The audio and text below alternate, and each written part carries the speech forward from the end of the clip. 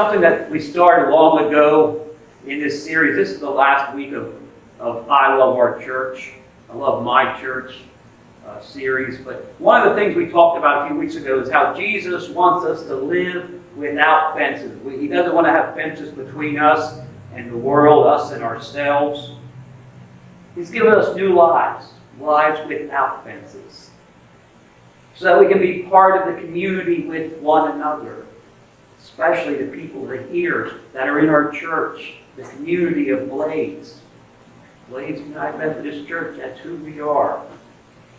And this life in this community in God's kingdom, it's life as it's meant to be. It's supposed to create in us a new identity. As we journey through our life in our faith, we're transformed. We kind of get a new value of ethics and values. We discussed that our reputation as people of this community should be one of love. Those people at Blades United Methodist Church, they just love people. That's the starting point for loving our church. That should be our baseline. And I say that because God wants us. He wants all people, not just us. He wants all people to know about the life of salvation that He offers through the cross, the forgiveness that's offered, healing that's offered in the name of Jesus, purpose. Journey of faith can give purpose for your life and hope for those that are hopeless. Christ offers hope. And we want to offer that hope to the world. So here's a question we have to consider as we're winding down our series. How do people come to this new life with God? How do people hear and discover? How do they experience the kingdom of God? And the answer is going to be in our scripture readings for today. And these I'm probably pretty sure most of you are going to be familiar with. The 5th chapter of Matthew, which contains the Beatitudes. It'll be verses 13 to 16. I just ask you to hear these words. Jesus says, "You are the salt of the earth. But if the salt has lost its taste, purpose, how can it be made salty? It's no longer good for anything, but to be thrown out and walked on by the people when the walkways are wet and slippery. You are the light of Christ to the world.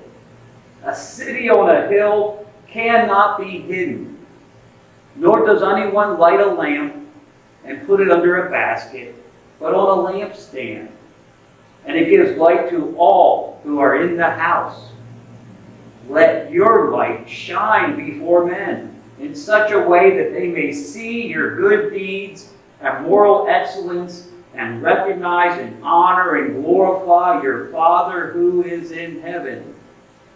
This is the word of God for the people of God. Thanks be to God. Jesus says, you are the salt of the earth. Think about what salt is. Salt brings taste. It brings flavor. Especially if you get to that restaurant and it's bland. What do you say? Pass me the salt. I don't use that much salt because of my blood pressure. I watch it. Daphne, honey, I put salt on it. Okay. She doesn't have blood pressure problems. She puts salt on everything. Use no salt. Yep.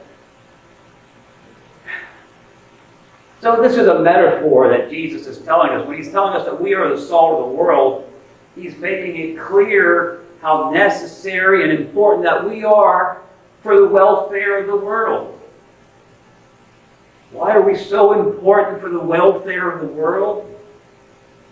Because we as people have experienced transformation in our lives of some type. Oftentimes we begin this journey and we might go through a period of years where you say, I really don't think I'm transforming that much.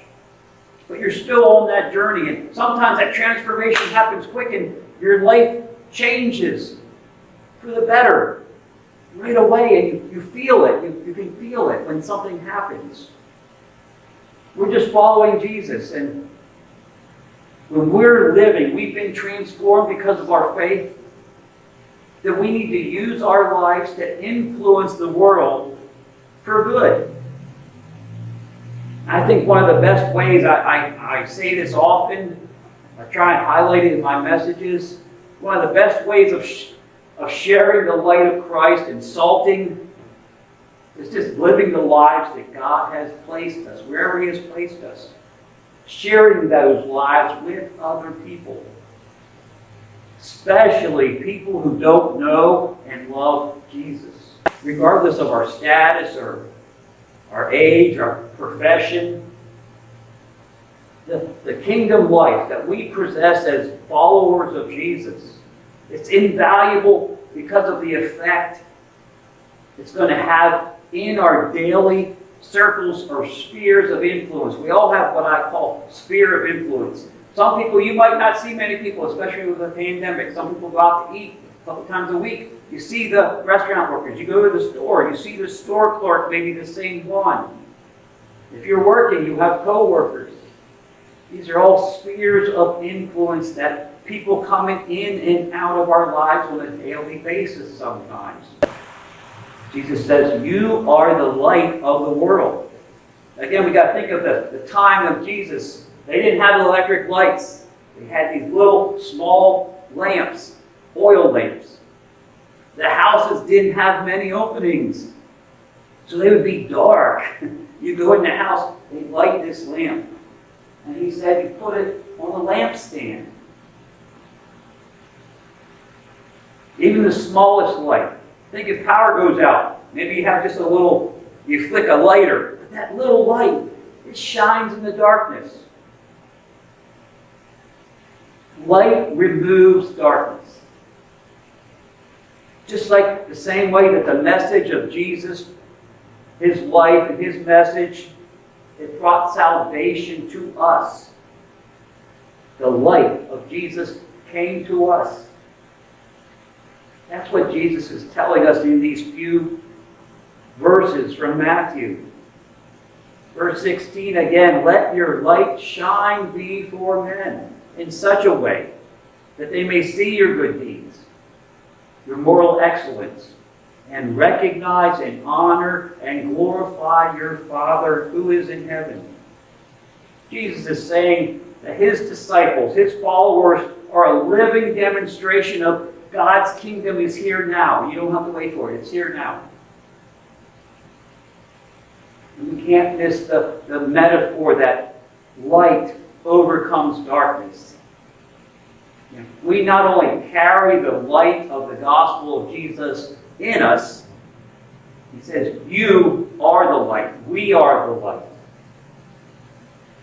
And we're light because of the Holy Spirit working in our lives. Our transformation produces and continues to produce this kingdom light. It affects every aspect of our being, turning us into positive influencers in this sin-darkened world. We must share this light. As salt and light, we bring taste and atmosphere. The taste and the atmosphere of Jesus, His kingdom, into the world that desperately needs it. And it amazes me when I think that God has entrusted this mission to us, to His followers. That was God's plan from the beginning. We're going to bring the taste. We're going to bring the light. We're bringing the Jesus community, the experience of Christ to those we encounter. The goal is just so that they can know God. They can see a little bit about God. So they can find Him, repent, and then they can find new life like we have found new life. Think about it like this. If you don't like the way this city is going, or this community is going, what's happening in it, just ask yourself, Am I salting it? Do you become discouraged when you hear the news about how dark our world, our culture is? Ask yourself, am I lighting it up? If the culture around us is bland and dark, then we just have to salt and light. When we intentionally love each other, when we intentionally use the gifts that God has given to us, and just live out the life of love that God wants us to towards one another and to the world outside the walls of this church building. We're salting the bland, and we're bringing light into that darkness. How do we bring this experience of I love my church into our culture?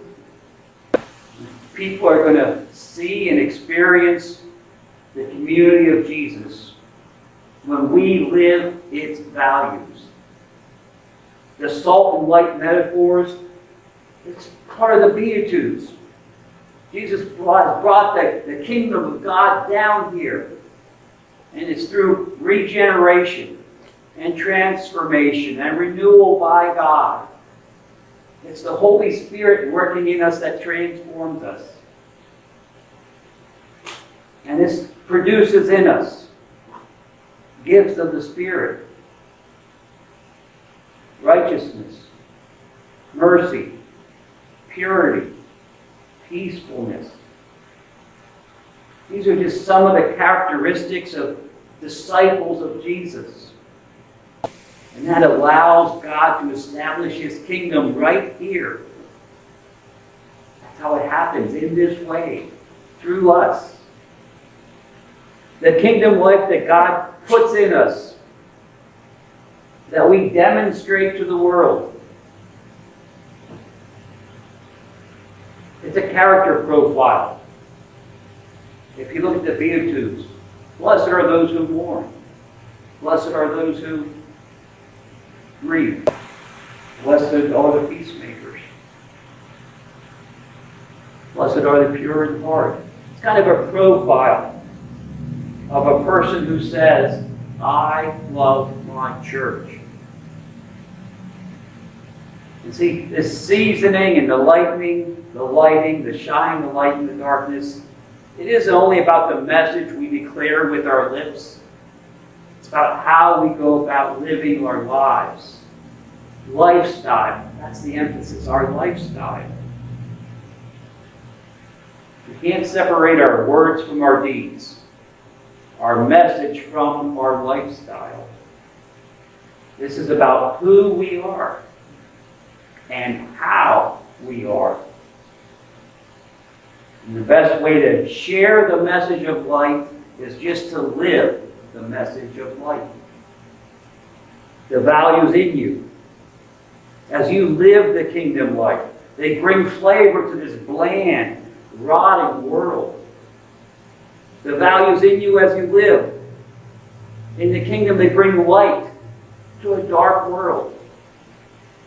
People are going to experience the kingdom of God when we live its values. It helps us to realize how we're effective agents of salt and light.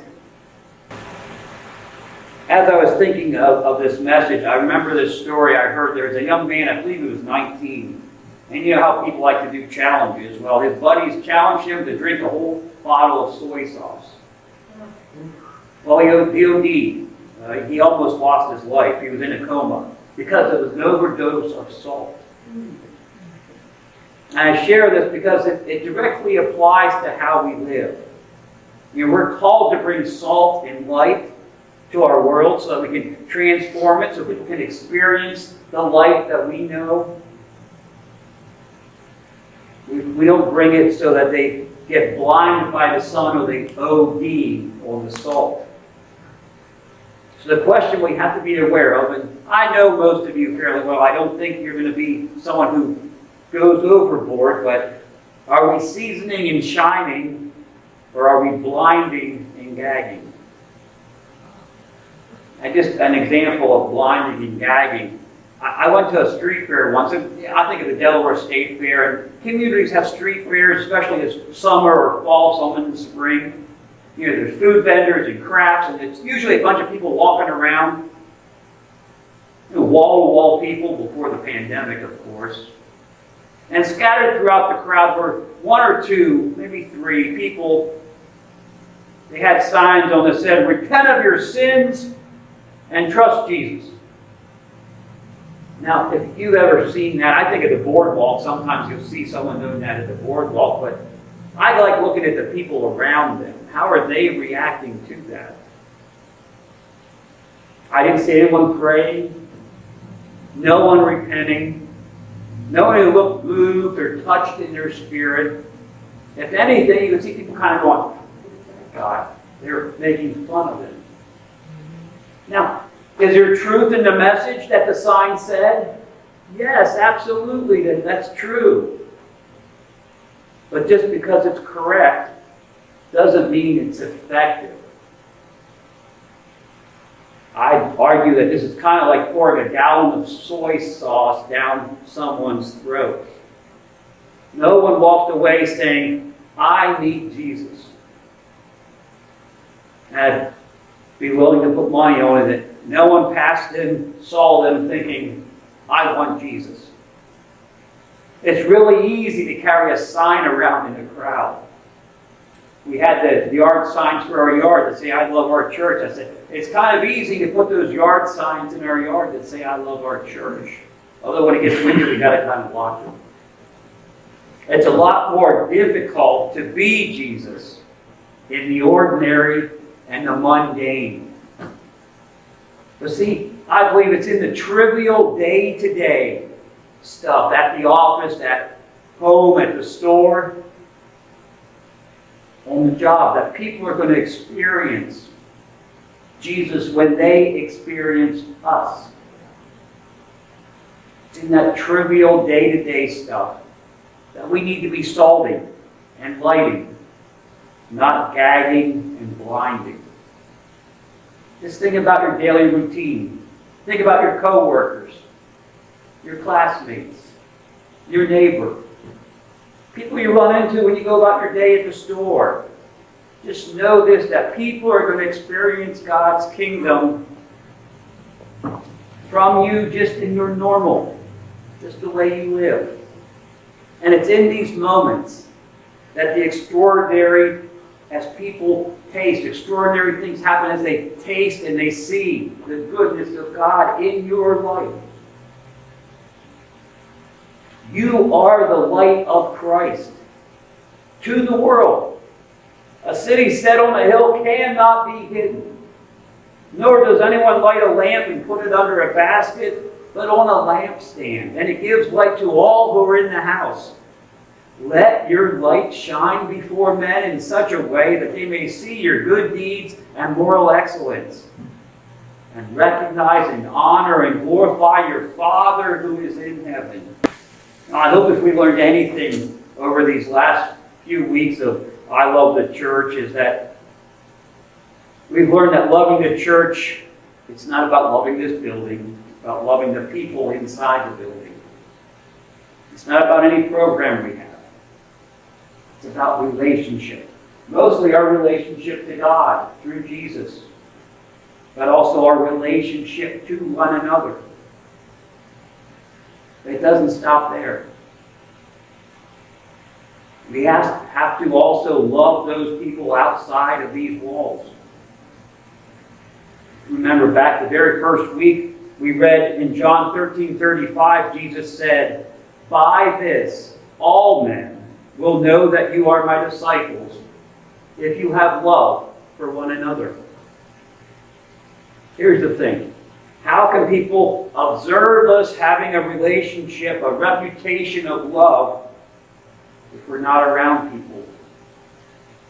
You can't season and shine when your ordinary is separate from the blind darkness, or the bland darkness. You know, our Sunday morning gathering, the small groups that we have, any other programs, maybe you meet with some friends and have prayer. They all assist us to grow, become stronger as a community, as individuals. We're strengthening our saltiness. Our lights are getting stronger when we do these things. But if we're never interacting with other people outside of our church family, then we have failed. We have to live the values of Jesus out with the people we interact with. Out in the world, outside these walls. What are some ways? Think about how you can make connections with the people you encounter. Now I'm going to close with this. I've used this before, usually in small groups and stuff, but a question that every church should ask itself. What if we were forced to close the doors of this church forever? We just cease to exist. Would the people in the neighborhood, living in the community around us, mourn? Would they say, no, you can't go? Or if we were to cease to exist, would the neighborhood even notice? We have to be a church that they would miss. Not for our own sakes, not for our own experience, but because they're experiencing Christ through us. That's our task, that's our mission, to be salt and light people. That's loving our church the way God needs us to. Amen.